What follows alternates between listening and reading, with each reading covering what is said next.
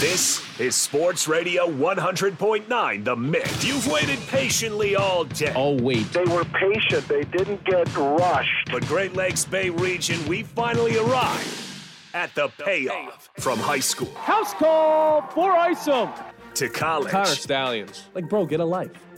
To the pros. He's a pumpkin. Pumpkins don't move on their own. Jared Goff barely does. We cover everything a Michigan sports fan could want. This is uncharted territory. And now, here they are. It's the Payoff. Happy Tuesday, everybody. Ben Bosher, Brad Tunney here in the Blazy Electro studio, getting you ready for a great hour of Michigan sports content. I'll lay it out right now for you. Back half of the show, we're going to get to the Pistons' 12-game losing streak. It's miserable. Tomorrow, we'll get to the Lions. Whole show dedicated to it. Promise. But right now, we need to focus on the game of games. Michigan versus Ohio State. This Saturday is the most anticipated Michigan versus Ohio State game of the century. These two schools already hate each other and have every single reason to. Ohio State beat Michigan 8 games in a row prior to the last 2 seasons. They pounded you. They owned Michigan. And Michigan didn't have an answer for a long time. Then they beat Harbaugh 5 times in a row. They had him on the ropes of being fired. Michigan was little brother to Ohio State for a long time there, for the better half, for 8 years of a decade. It was not a close contest. Ohio State owned Michigan. And I don't even need to bring up 2016 or say the 3 words JT was short, because that triggers enough emotion for enough of you out there. This is personal. These two schools hate each other. That 2016 game kept Michigan out of the playoffs. Kept that streak alive for Ohio State. Put Michigan fans in pain. And then Michigan flipped the script. 2021, Michigan beats number 1 ranked Ohio State. Kicked them out of the playoffs. Ohio State wins that game. They're in line to play Cincinnati in the first round. And then who knows what happens from there. They're competing for their 9th national championship, their 2nd in 8 years. Michigan took that all away from them. This is personal. Ryan Day started on third base. Michigan picked him off. And on the next at-bat, Ryan Day got up to the plate and got hit in the head with a 110-mile-per-hour fastball named Donovan Edwards. Michigan flipped the script the last 2 seasons, and Ohio State has taken that personally. Ryan Day is now 1 loss away from updating his LinkedIn profile. His back's against the wall, just like Harbaugh's was a couple years ago. This game is going to get nasty. Both schools hate each other. Both head coaches want to strangle the other person in their sleep. And now throw in this wrinkle. This 4-team playoff system is gone after this season. Out the window. Big Ten divisions, gone. Non-existent next year. The game loses half of its meaning and purpose. Just back to bragging rights, essentially. Because the past few seasons, the better half of the last decade, this has been a ticket to the college football playoffs. You win this game, you're in. That's not really the case going forward. In a 12-team playoff format, both of these schools should expect to be in the playoffs every single year, whether they win or lose the game. That takes meaning away from it. Hell, both of these schools could have a Big Ten championship spot locked up before the game. There's no divisions. It's best 2 records in the conference.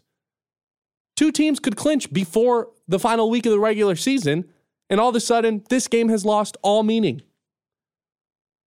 Anyone excited to see them play back-to-back weeks? No, because that diminishes the value of how important this game is. So both coaches hate each other. Both schools hate each other. Now this game is losing meaning going forward after this season. Oh, yeah. And don't forget about the biggest cheating scandal of the 21st century regarding sports. Ohio State, Ryan Day, they think Michigan cheated at the bottom of their hearts. In the bottom of their hearts, they believe if Michigan was not sign stealing, they'd have 6 consecutive Big Ten championships. They believe that so much that they were willing to help Purdue out in the Big Ten championships and hand Purdue Michigan's signs. They believe it. I'm telling you right now. They think if Michigan played this clean, they'd have 6 Big Ten championships in a row. They believe that so much, the head coach hired his brother to uncover the fact that Michigan was stealing signs.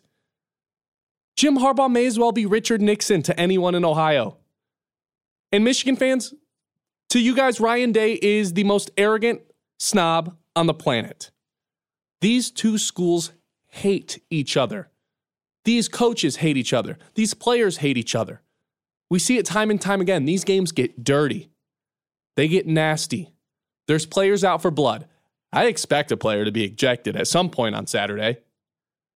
Now you have all these Michigan players playing for their coach for a chance to go to the playoffs, finish the story they started last season, 2 years ago. Back-to-back appearances in the playoffs. Now you've got this entire narrative that Jim Harbaugh can't win in the postseason. And you know what? That's ultimately true. 1-6 in bowl games.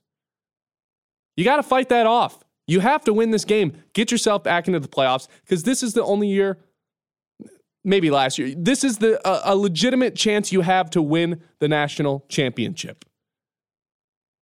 It's there to take. Jim Harbaugh's yet to conquer the mountain.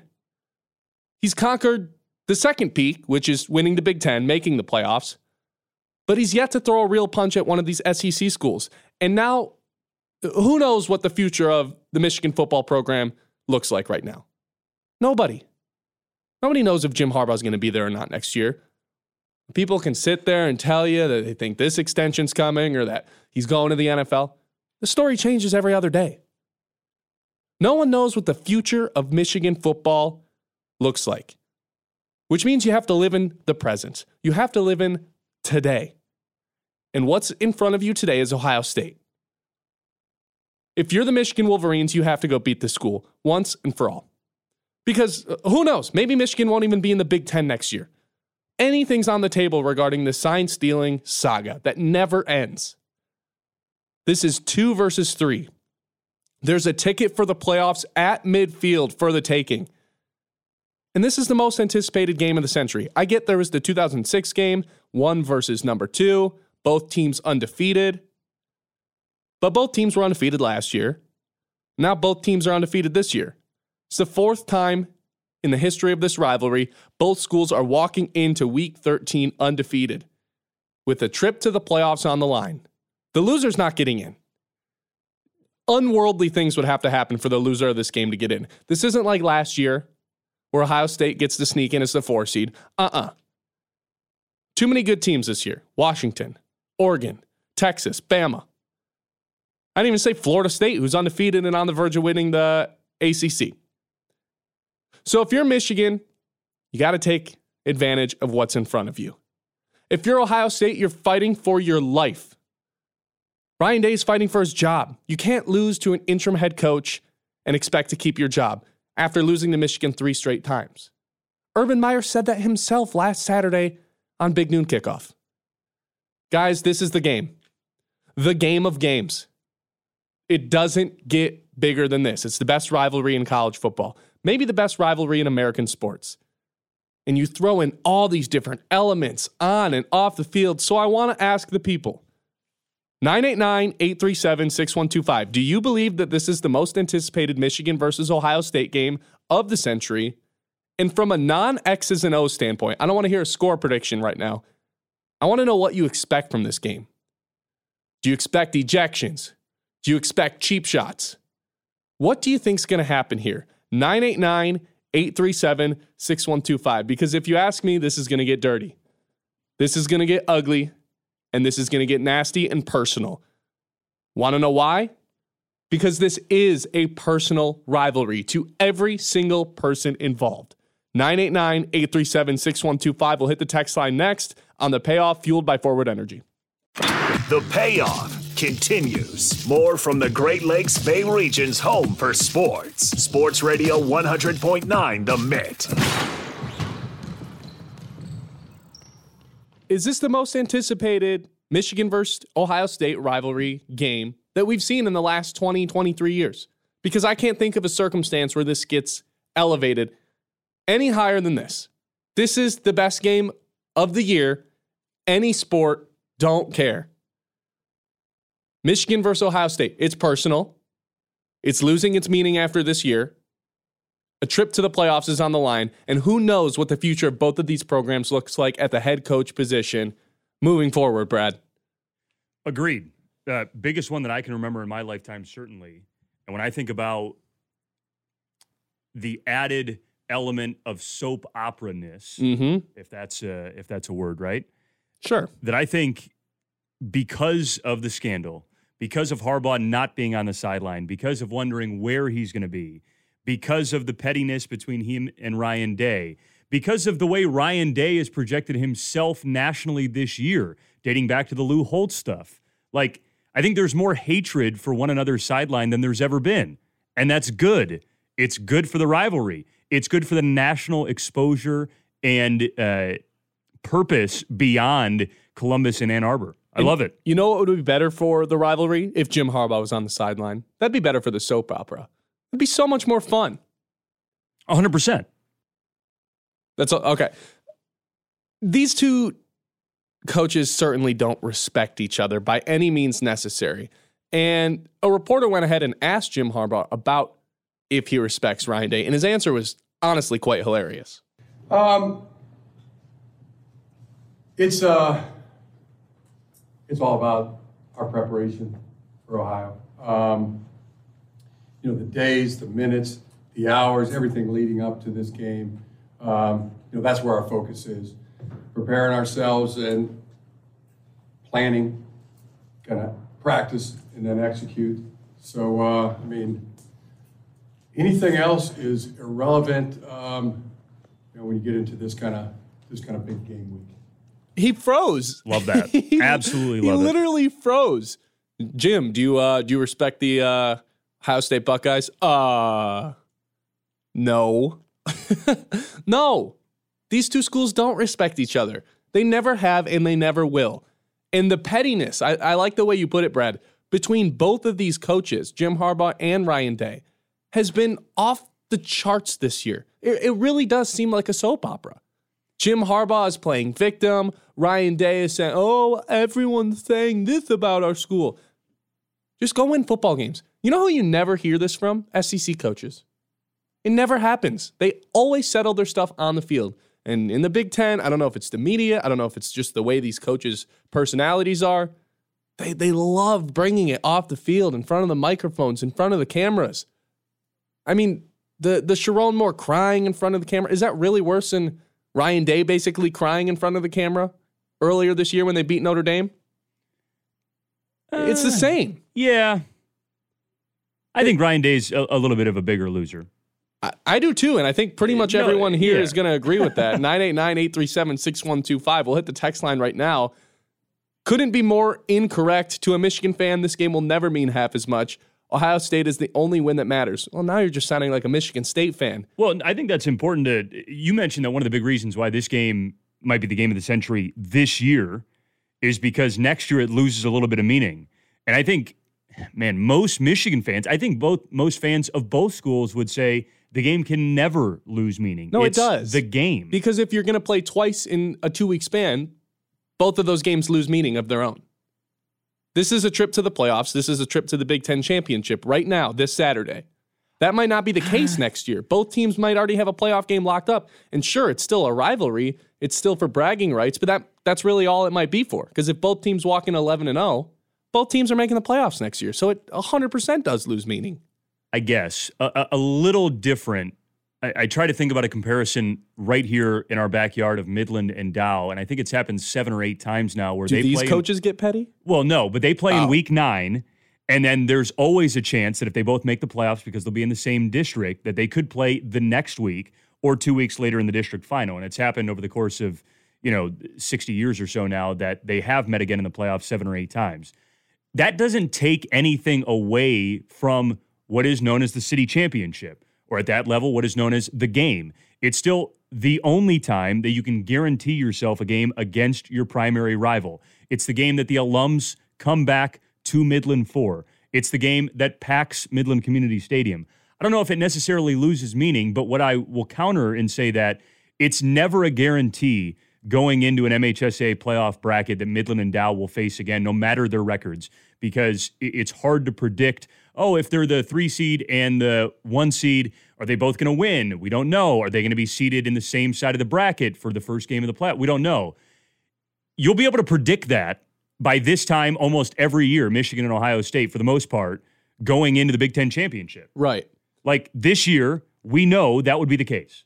Here's my problem, though. If, say, going into the game, both teams are 11-0, 10-1, whatever, and it's all but confirmed, both teams are going to be in this new 12-team playoff format, and then you split on the season. Or here's a better example. You both go in 11-0. You both already have Big Ten championship games or a spot in the Big Ten championship clinched. You already have that berth. Both teams, it's going to be a repeat the following week in the championship. What does that first game mean if you're just going to play each other the next week anyway for a Big Ten title? In that scenario where it's guaranteed, a year like now, I don't think I can disagree with you because that's exactly what would happen right now. Well, and you're 100% correct, especially moving forward with the 12-team playoff. Both teams would also probably be in the playoff picture regardless of the outcomes of both of those games unless they were swept, right? Yeah. Both teams undefeated going into the game. One team could lose twice and they'd still probably be in the playoffs. I would hope so, right? Penn State just lost at both schools and they're still ranked 12. I mean, the new rankings come out later today, but I think I think I said this to John last week. They put too many teams in. We asked for 8, we asked for a few more teams, and they put in 12. Penn State's clearly not good enough to win a national championship. We know that. And I guess that's a different conversation, but I do think this diminishes, the way that college football is heading into this mini NFL, where it seems all but more of a league than a bunch of different conferences. This super conference style 12-team playoffs, I don't get how you can say it doesn't diminish the value of the game, because now it's not the game, it's one of the games in a season. I would just push back on how often this may happen. We're obviously staring at a moment right now where they're the 2 best programs in the Big Ten. And who's going to compete with them next year? And Ohio State, correct. And Ohio State has been for much longer than Michigan has. But what does this happen? 10% of the time? Is it going to happen once a decade for the next 50 years? Or is it going to happen more than that? Those are the only 2 schools to win Big Ten championships in the last 8 years, though. That's true. But as we add in USC and Washington, losing their quarterback, losing their quarterback and coach. Sure. So it could happen this year and next year. Beyond that, do we know for a fact that Michigan, Ohio State will be the cream of the crop if there's no Jim Harbaugh? If Ohio State decides to go in a different direction, if they lose to Michigan this year and Ryan Day's gone, right? Like, things happen really quick in the world of sports, as we know. Mm-hmm. And so it may be a little too early to predict that this game is going to have less meaning when, if we look back 25 years from now, this setup might have only happened 3 or 4 times in 2.5 decades. And if that's the case, it won't diminish it. But we're just not sure yet. But in this year's rendition of it, putting it into next year's circumstances, I find it hard not to agree with you. And I don't know how listeners couldn't agree either in that, look, next week's game's the big one because the winner of the Big Ten gets an automatic push to the playoff. And let's just What be if they honest. both go in with 1 loss, right? What if they both go into this game with 1 loss, but we know they're going to be playing in the Big Ten championship game? Whoever loses twice is definitely out. And whoever loses the Big Ten championship might also be out, depending on other teams in that scenario too. Certainly a year-by-year, case-by-case basis. But this game, not that either program would tank it. That would never be the case. But the following game, the Big Ten championship, is the automatic bid in the playoff moving forward. Right, which would diminish the value of the original game. A little bit. Like 5%, what 10%, does it matter? But a little bit. If you're gonna lose that game and you still have a chance to make the playoffs and you're gonna play that team the next game with stakes raised even higher, well then the game in week 13 of the regular season, it's not as important as it is this year or in the year prior. And regardless of if that circumstance is happening or not, I think we can agree on this. This is the last year of college football of the era that we know it. This college football playoffs 4-team format. I mean, look what's happening next year. You have this massive playoff bracket. You have Texas and Oklahoma joining the SEC. You have the Pac-12 is no longer existent. And you have 4 teams from the West Coast joining the Big Ten. regardless of how you feel about the 12-team playoff, regardless of how you feel about the new conferences, next year is the beginning of a new era, and this year marks the end of the one that they're in. Whoever wins this Michigan and Ohio State game this year, this Saturday, kind of gets the last laugh in this era of college football. What's the percentage chance that the loser of the game, if the winner of the game goes on to lose in the Big Ten championship? Oh, my gosh. What are the chances? So say Michigan loses, but then Ohio State gets beaten by Iowa. Is there any shot Michigan plays in the playoff this year? It depends what happens in the ACC. But in a year with a ton of one-loss teams, though, and a couple of undefeated still left, probably not, right? Probably not, but this year is more apparent than any other year that there needed to be an expansion. Yeah. Now, they overcorrected and went to 12, but Florida State's still undefeated. Washington's still undefeated. You're praying for one of those schools to lose. And even if Ohio State beats Michigan and then loses to Iowa, I almost feel like Ohio State has the better resume to still get in over Michigan. Because they'd have the head-to-head. They'd have the head-to-head, and what other win can Michigan really point to? Right. None. Right. And that's not really, like, that answers that's the not question, up for right? debate. Yeah. Ohio State would have the better resume. Now, if it's flipped vice versa, and Michigan were to beat Ohio State this week and then lose in the Big Ten championship, well, then I don't know what happens. The playoff committee is scratching their heads, scrambling, trying to not make everyone upset.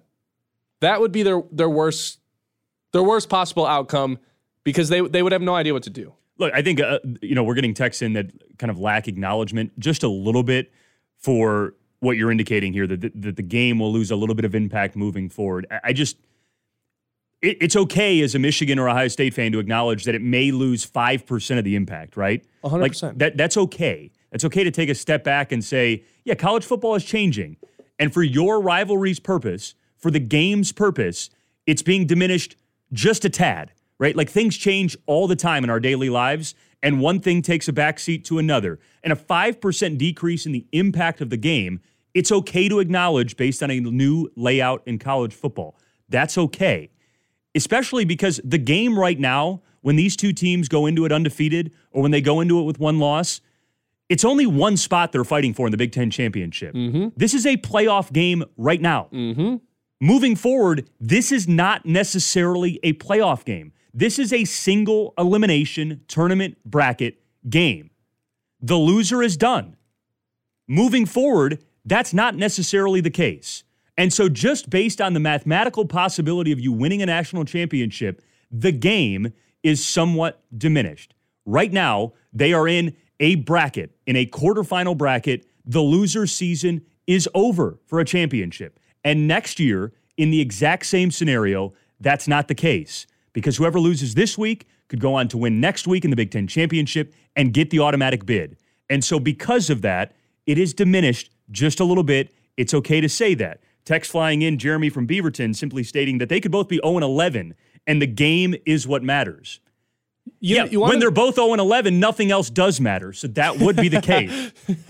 And you want to know why no matter what, Michigan fans should still care about this a little bit, because Ohio State has one national championship in the past 10 years, and Michigan has none. That's always going to be on the back of Michigan's mind, that Ohio State got it done, and Michigan never conquered the mountain. When I can sit here and acknowledge I'm not a part of either side of the rivalry, right? Like, Ben, you're a Michigan fan. We know that. Mm-hmm. I don't have allegiance to either school. So I can take a step back and say, look, maybe I don't understand what the game means entirely. What I do know matters, though, is when you win a national championship, I probably don't care if you lost the game. Because national championship means more funding, better recruiting, a damn trophy. It means you're going to beat them. You have a better chance to beat them the next year because of all those things. Yeah. And maybe I just don't get the rivalry. But look, I'd much rather win a national championship than win the game and not win the damn national title. They're much harder to come by. You get a chance to beat your rival every year.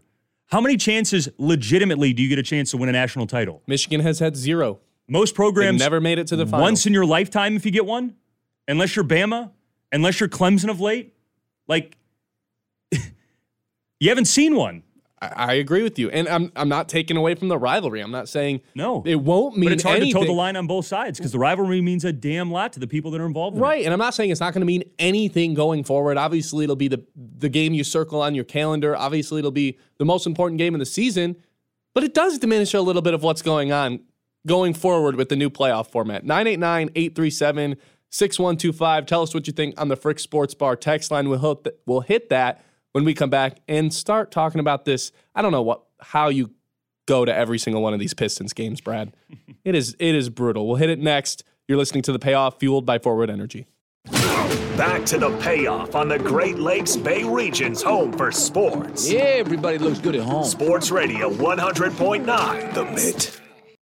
Okay, I like the way this texter, Jeremy, has been texting in and phrasing this question, because it's got Brad and I wondering the same thing too. And, I think Brad has one opinion. I have my own.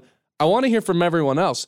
What's more important to the Michigan Wolverine program, beating Ohio State or winning a national championship? Because I think we can align on this, Brad. It's without question a national championship in our eyes, because our eyes are on the big picture. But maybe I'm wrong. Maybe this game, it means way too much. No. You're a Michigan fan. You grew up a Michigan fan. You watch every game. You live and breathe Michigan football. That's your team. You're allowed outside of the Chippewas. Okay, thank you. Right, Cap. You're allowed to have an opinion. You know what that means? Yeah, I'm only 28, Ben, not 1,000. You're allowed to have the opinion that the national championship means more, because I tell you what, anyone not involved in the rivalry would agree with you, and you're in the rivalry. And so I like, if we posted a poll of only Michigan fan respondents in the area, would it be 50-50? Like, I don't know. Would there be more respondents saying that beating Ohio State means more than a national championship? Because that's you've beaten Ohio State dozens of times in your lifetime if you're 50 to 60 years old. How many national championships do you have? Yeah, it's tough. And the funny thing is, like, this is exactly what I poke fun at Michigan State fans for, because they always say, as long as you beat Michigan, it's a successful 3 year. and 9. Yeah, 3 and 9. But if we beat Michigan, woohoo! Yeah. Like, isn't that why Michigan State to Michigan is little brother? Because their big bad giant is Michigan, while Michigan's goal at the end of the season is to win a national championship. Isn't that exactly why Michigan has always called Michigan State little brother? Like, I feel like obsessing over the Ohio State game is normal to some extent, but if you're thinking about that more than you're thinking about a national championship, that's little brother activity, if you ask me. I don't know. What? It's been a long time since little brother, man. Long time. Since Michigan and Ohio State, or Michigan State? I just didn't know it was still in the lexicon of folks these days. Right? Oh, yeah. We put it past us. Well, now it's like little sister is what Michigan State has become right. these days. Right. Let's move forward. You guys can continue to text in 989-837-6125, but I want to talk about the catastrophe that's happening in LCA on a nightly basis. Brad, I don't know how you do it to yourself. You go to these games every single day. You have season tickets, and you're watching what doesn't even feel like an NBA product right now in the Detroit Pistons, who have lost 12 straight games. Do you want to know what's important about the number 127, Brad? That's how many games the Pistons would have to win in order for Troy Weaver's record to be 500 as the GM. Yep. 120. That's over a season. It's like a season and a half. They'd have to go undefeated for 127 games for Troy Weaver to get back to 500 average in the NBA. I'm so far past this guy. I've been done with Troy Weaver, and I don't understand how he has not been canned. I wanted him canned before the season started, and this season has not gone. It's been worse than last year somehow, and you didn't even have Cade Cunningham. It doesn't get worse than this. This is rock bottom. They're 2-13, and it completely passes the eye test. They foul more than anyone in the NBA. They turn the ball over more than anyone in the NBA. Over and over again, they lose to these basketball teams without their best player. Last night, it was no Jokic, no Murray, no Coach Malone. How are you losing this game? It's so frustrating. And as much as we can say, poor Cade Cunningham, he leads the league in turnovers. He's scoring 21 points per game on 20 shots a game. Not the best ratio. But at the same time, he's looking around saying, who's going to help me out? And Alec Burks is the guy raising his hand, saying, don't worry, I got us. He's the second highest scorer, and he doesn't even start. I just don't understand the direction of this franchise, and I haven't understood it for years.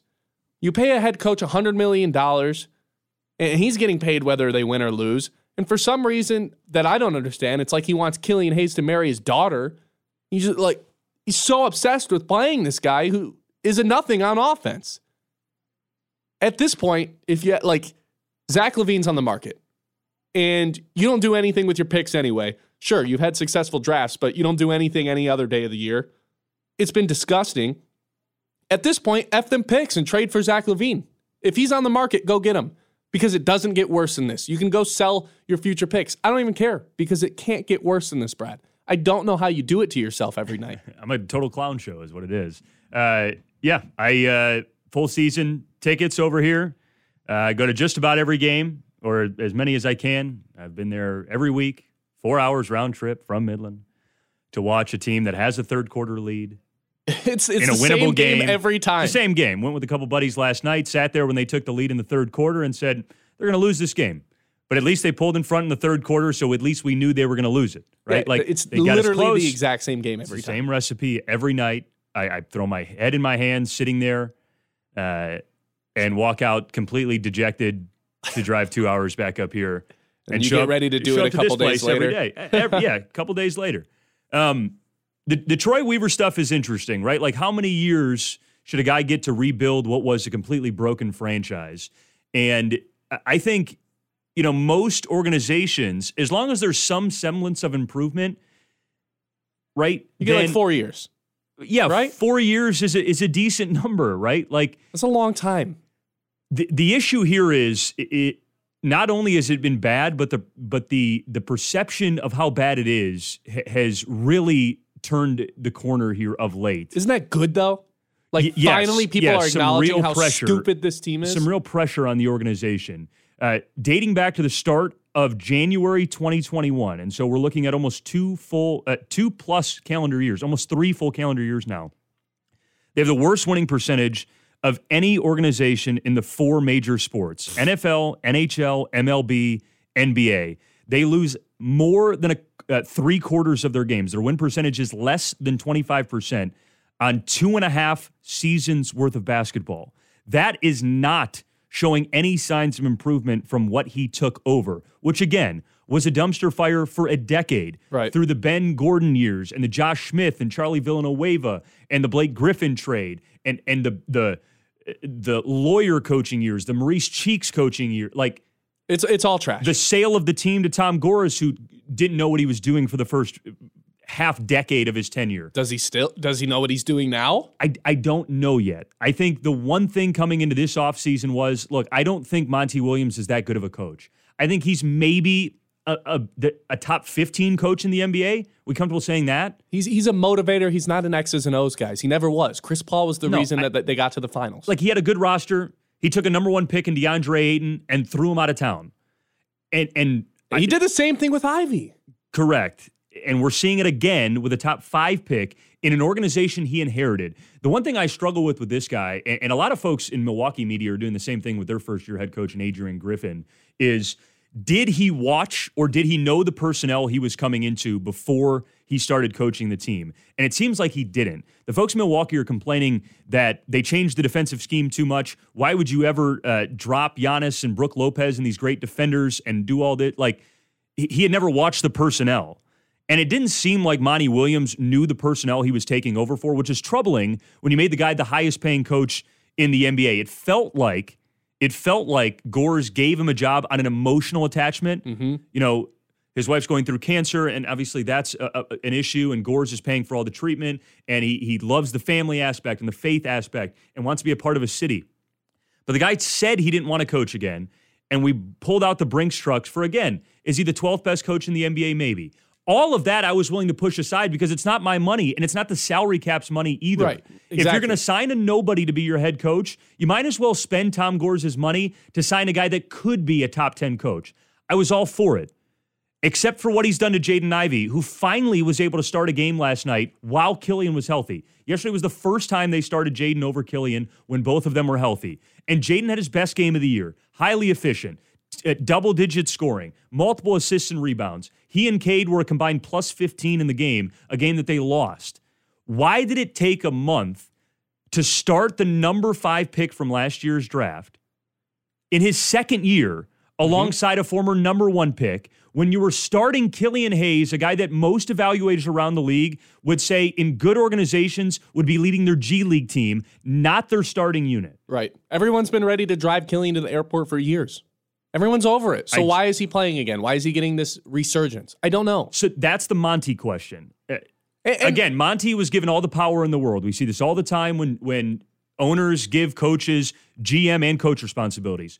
We obviously suffered through that with Stan Van Gundy when he tried to save his own ass and trade for Blake Griffin. That doesn't work when you give a coach GM powers too. You know what else doesn't really work? Is when you sign the guy to guaranteed richest contract in NBA history and he has carte blanche to do whatever he wants when we know he's a stubborn coach to begin with. So then he can come in, sit Jaden Ivey on the bench when he's our second best asset and ruin him for a month. And in doing so, hinder Cade's ability too. It's really troubling. And this goes all the way back to Troy, who seemingly does not know how to build a team in the modern NBA. I don't even know where to start. I guess I'll start with Monty. If you still don't think he's a good coach, go ahead and rewatch last night's last possession of the game. They're down by 3, no timeout. Cade Cunningham takes a layup and misses it. Why are we taking a 2-point shot when you're down by 3 with 15 seconds left? Don't know. Call a timeout, Monty Williams. Draw something up. The offense is horrific to watch. And in terms of Troy Weaver, guess what his best move of the offseason was besides signing the Monty Williams to the highest coaching contract in NBA history? It was acquiring Joe Harris and Monte Morris, who have scored a total of 24 points this season. 24 points for the 2 guys you brought in over the offseason. You had to get picks to take Joe Harris's contract. He doesn't play. He's out of the rotation, and Monte Morris hasn't even stepped on the floor yet. What is that? Went out another 6 to 8 weeks now with a shot that he tweeted was cap. So another just mind-blowing debacle of this deep horrific Pistons organization. Deep Pistons Twitter believes that the Pistons are intentionally shutting him down. 6 to 8 weeks would get him within weeks of the deadline, which is troubling for a team that commits more turnovers than really any in franchise history and the most in the NBA right now. The guy that's led the league in assist-to-turnover ratio, possibly being shut down by the org so they can trade him. Is Saginaw guy, right? Saginaw? Flint. Yeah, and it still does a lot of work in Flint. I mean, we'd love to see him. I mean, he'd be a great side piece for Cade Cunningham and Jaden Ivey. Let's get to Troy a little bit, right? The offseason, like you said, Joe Harris and Monte Morris. Okay, fine. Contributing in nothing. theory, 2 good 3-point shooters, low assist guy, adults in the room. Except if you watch any of Joe Harris last year, which you probably didn't unless you're a sicko like us and watch the NBA all the time, he's got 2 bad ankles. He can't play. He's old. He's slow. He doesn't defend. We're seeing all that play out right now. Bojan's the same thing. Don't try to tell me Bojan makes a difference when he comes back. So a couple of major black eyes for me. One, the Wiseman for Saddiq Bey deal. Oh, my God. They have 4 wins since then. An atrocity when it happened, and an even bigger atrocity now. Saddiq Bey is a real double-digit scorer, shooting 35% from 3 off the bench for probably a playoff team in Atlanta. He'd be starting every game for the Pistons right now, shooting it well from 3 off of Cade Cunningham. He's a real NBA player. They traded him for James Wiseman, who will likely never get another NBA deal. Bey is averaging more points than Wiseman is minutes. Continue. That's a good way of putting it. That is a total black eye because Troy Weaver has an allegiance to Wiseman because of that draft. It was Weaver's first draft as a lead GM. It's the draft he took Killian, Stu, and Saddiq in and fell in love in the scouting process with Wiseman and never gave up on it and then traded Saddiq for James despite already having Stu and Bagley on the roster. It's inconceivable, the number 1 black eye. So when's enough? Like, when are we finally going to pull the trigger and fire this guy? Well, and look, because it doesn't get worse than this. The other major black eye, we can go all the way back to that draft in 20, his first draft with the Pistons. They had 2 first-round picks, Saddiq and Killian, and then he traded Christian Wood and another first to the Knicks for the pick at 18 to get Stewart, which is fine. Isaiah has been a good player, a player that has deserved a second contract. Yeah, cash in on that while he's still shooting 41% from 3. That's not getting any higher. The issue with that deal is that they have yet to bank that first-round pick. The Knicks have still not converted it because Troy wrote in the protections of that deal, a deal that was made in 20. Right now, that first-round pick is not going to convey to the Knicks until 2026. They thought Isaiah Stewart was so valuable at pick number 18 that they wrote out a pick protection that wouldn't convey into the Knicks until 2026.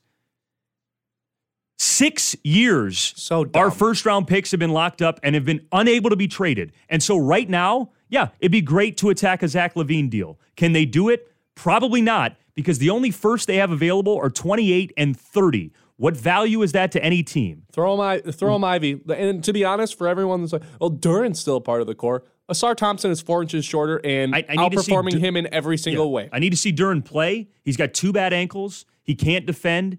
I get he's 19. Asar is literally Duran, but 4 inches shorter. He rebounds the same. He gets more blocks. He gets more steals. He's a defensive monster. Yeah. He's let's just face it, Asar Thompson's better than Jalen Duran. Neither of them can shoot, so just take the guy with more upside. Is a possible Zach LaVine deal similar to the Blake Griffin deal? Because the Blake Griffin deal ruined my fandom of the Pistons. I stopped watching them for years. I started to look into that more, and I came away with no, because when you look at what Blake Griffin, I mean, the Zach LaVine contract is the scary thing. It's a max contract with a guy with bad knees. You're signing up for Blake. $40 million each of the next 4 years, both 28 years old. So it's similar, but the difference is Blake Griffin played 96 games in the previous 2 seasons. Zach LaVine has played 144. So Zach LaVine is on the floor a lot more. He's able to stay fresh and contribute in winning ways, I guess. I'll give you 2 offers.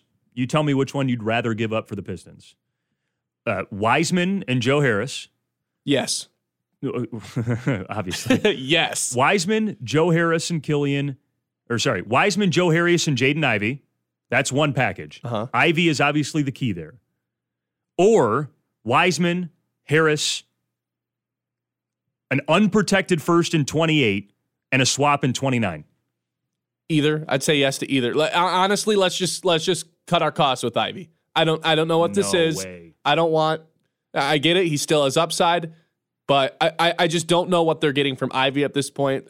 Windhorst was reporting he's unhappy. I don't know. And let's just get the awkwardness out of the room. If he's gone, it's not awkward anymore. Then you know what you have. And whereas in the Blake Griffin deal, what were you building around at the time? Reggie Jackson, Andre Drummond? Yeah. No.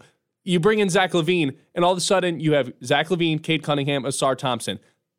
That's something more than what they have right now. It's not something special by any means. I don't even know if that gets you to the playoffs, especially when you're 2-11 right now, or whatever. No, it doesn't get you close to the playoffs. But it gets you one step closer, because now I feel like you're legitimately one piece away, OG Anunoby, from actually being a legit piece, from actually having a legit 5-man rotation. Yeah, just get one step closer. I don't even care about the picks at this point. Yeah, 2 major worries for most Pistons fans, I think, in that scenario, and then we'll get to some other things here. One, LaVine would be joining a team that's young and growing. Griffin was joining a finished product of most parts. And exactly. So, we gave up 1 first-round pick that unfortunately ultimately became SGA, basically, in that deal with the Clippers. So we wouldn't have drafted the right guy anyway. Correct. So. It just sucks to know that was the pick that they used. And then ultimately, 1 first-round pick for Zach LaVine right now, and a team 5 years from now that you hope would be growing into something. Like, if you haven't grown into something with Cade, LaVine, Asar, Duran, Ivy by then relocate.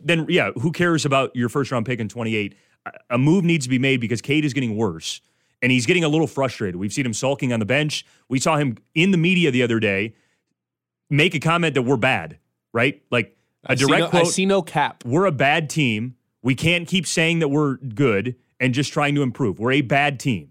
He is calling out Weaver for forming a bad roster around him. It's the type of comment that if Zion Williamson had made it in his second or third year, everyone nationally would have been like, New Orleans is losing Zion.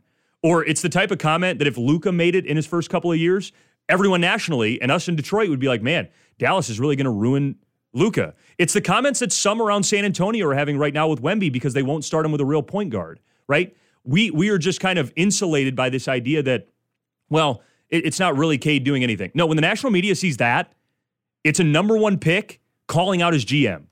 Point blank. Yeah, but no one cares in the national media, because the Pistons have been dog crap for 15 years. I mean, no one cares in Detroit. Yeah, because the Pistons have been dog crap for 15 years. We've got a dial tone from the texters from the last 15 minutes. No one cares.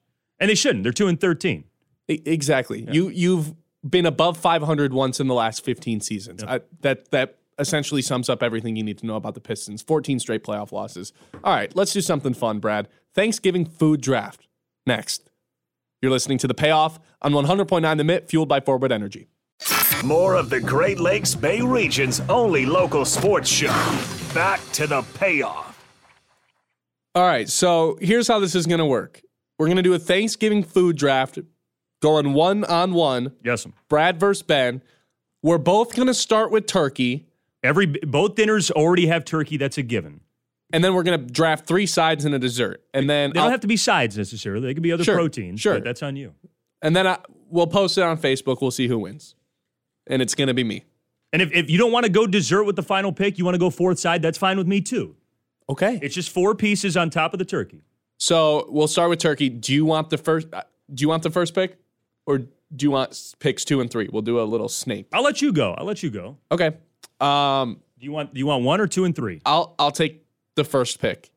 This is a hot take. Now you can't miss on this pick then. If you're gonna oh, no, stamp trust yourself me, for the I'm number good. 1. Trust me, I'm good. Okay. Rolls. Okay. I'm taking rolls. Well, ladies and gentlemen, this draft has been thrown by Ben Bosher. Nope. 989-837-6125. I'll let you have butter with that, by the way. You get rolls and butter. Yep. That's assumed. But, the nice Hawaiian rolls, you got some homemade ones. I get it. Combination of both. I get it. I get all the rolls. I get it. So I get you're the best idiot. part of Thanksgiving. Yeah, no, for me, yes. I eat like a child, though. You clearly do as well. So I get picks 2 and 3, and now I win the draft. Sure, go ahead. I'm taking stuffing. Gross. You got to play to the What's people your here, next Ben. card? I'm taking stuffing. What's your I now next- have what's turkey your and next plate? stuffing. I now have turkey and stuffing. My next plate, man. See, like I can go off board now. My board looked a little different. You don't until have a board. I've got a board here. Always got to have a board. You can't come into a segment unprepped, Ben. Come on. So what's your pick?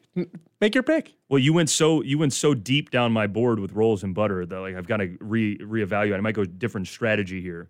Goodness. Man, so that's my TikTok. first pick. I have how many more picks? 3 more and 1 possibly dessert.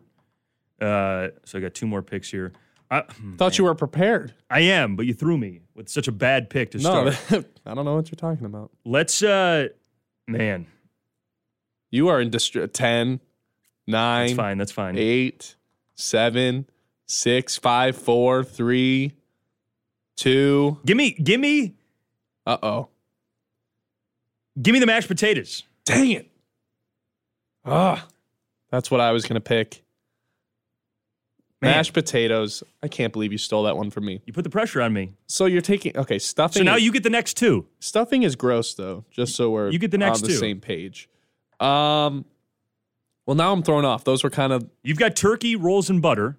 yeah. I've got turkey, stuffing, and mashed potatoes. What do you got next? Can I pick the dessert now? Oh, yeah, to get out in front of me? That's fine, but you get 2 picks here back to back. I don't know if I want to pick a dessert yet. I'm not a big dessert guy. I think there's basically 2. There's maybe a top tier dessert for Thanksgiving. I'm not sure, though. I swear if you say pumpkin pie. I think there's pumpkin 3. pie is the most overrated I think there's dessert. 3 in the top tier.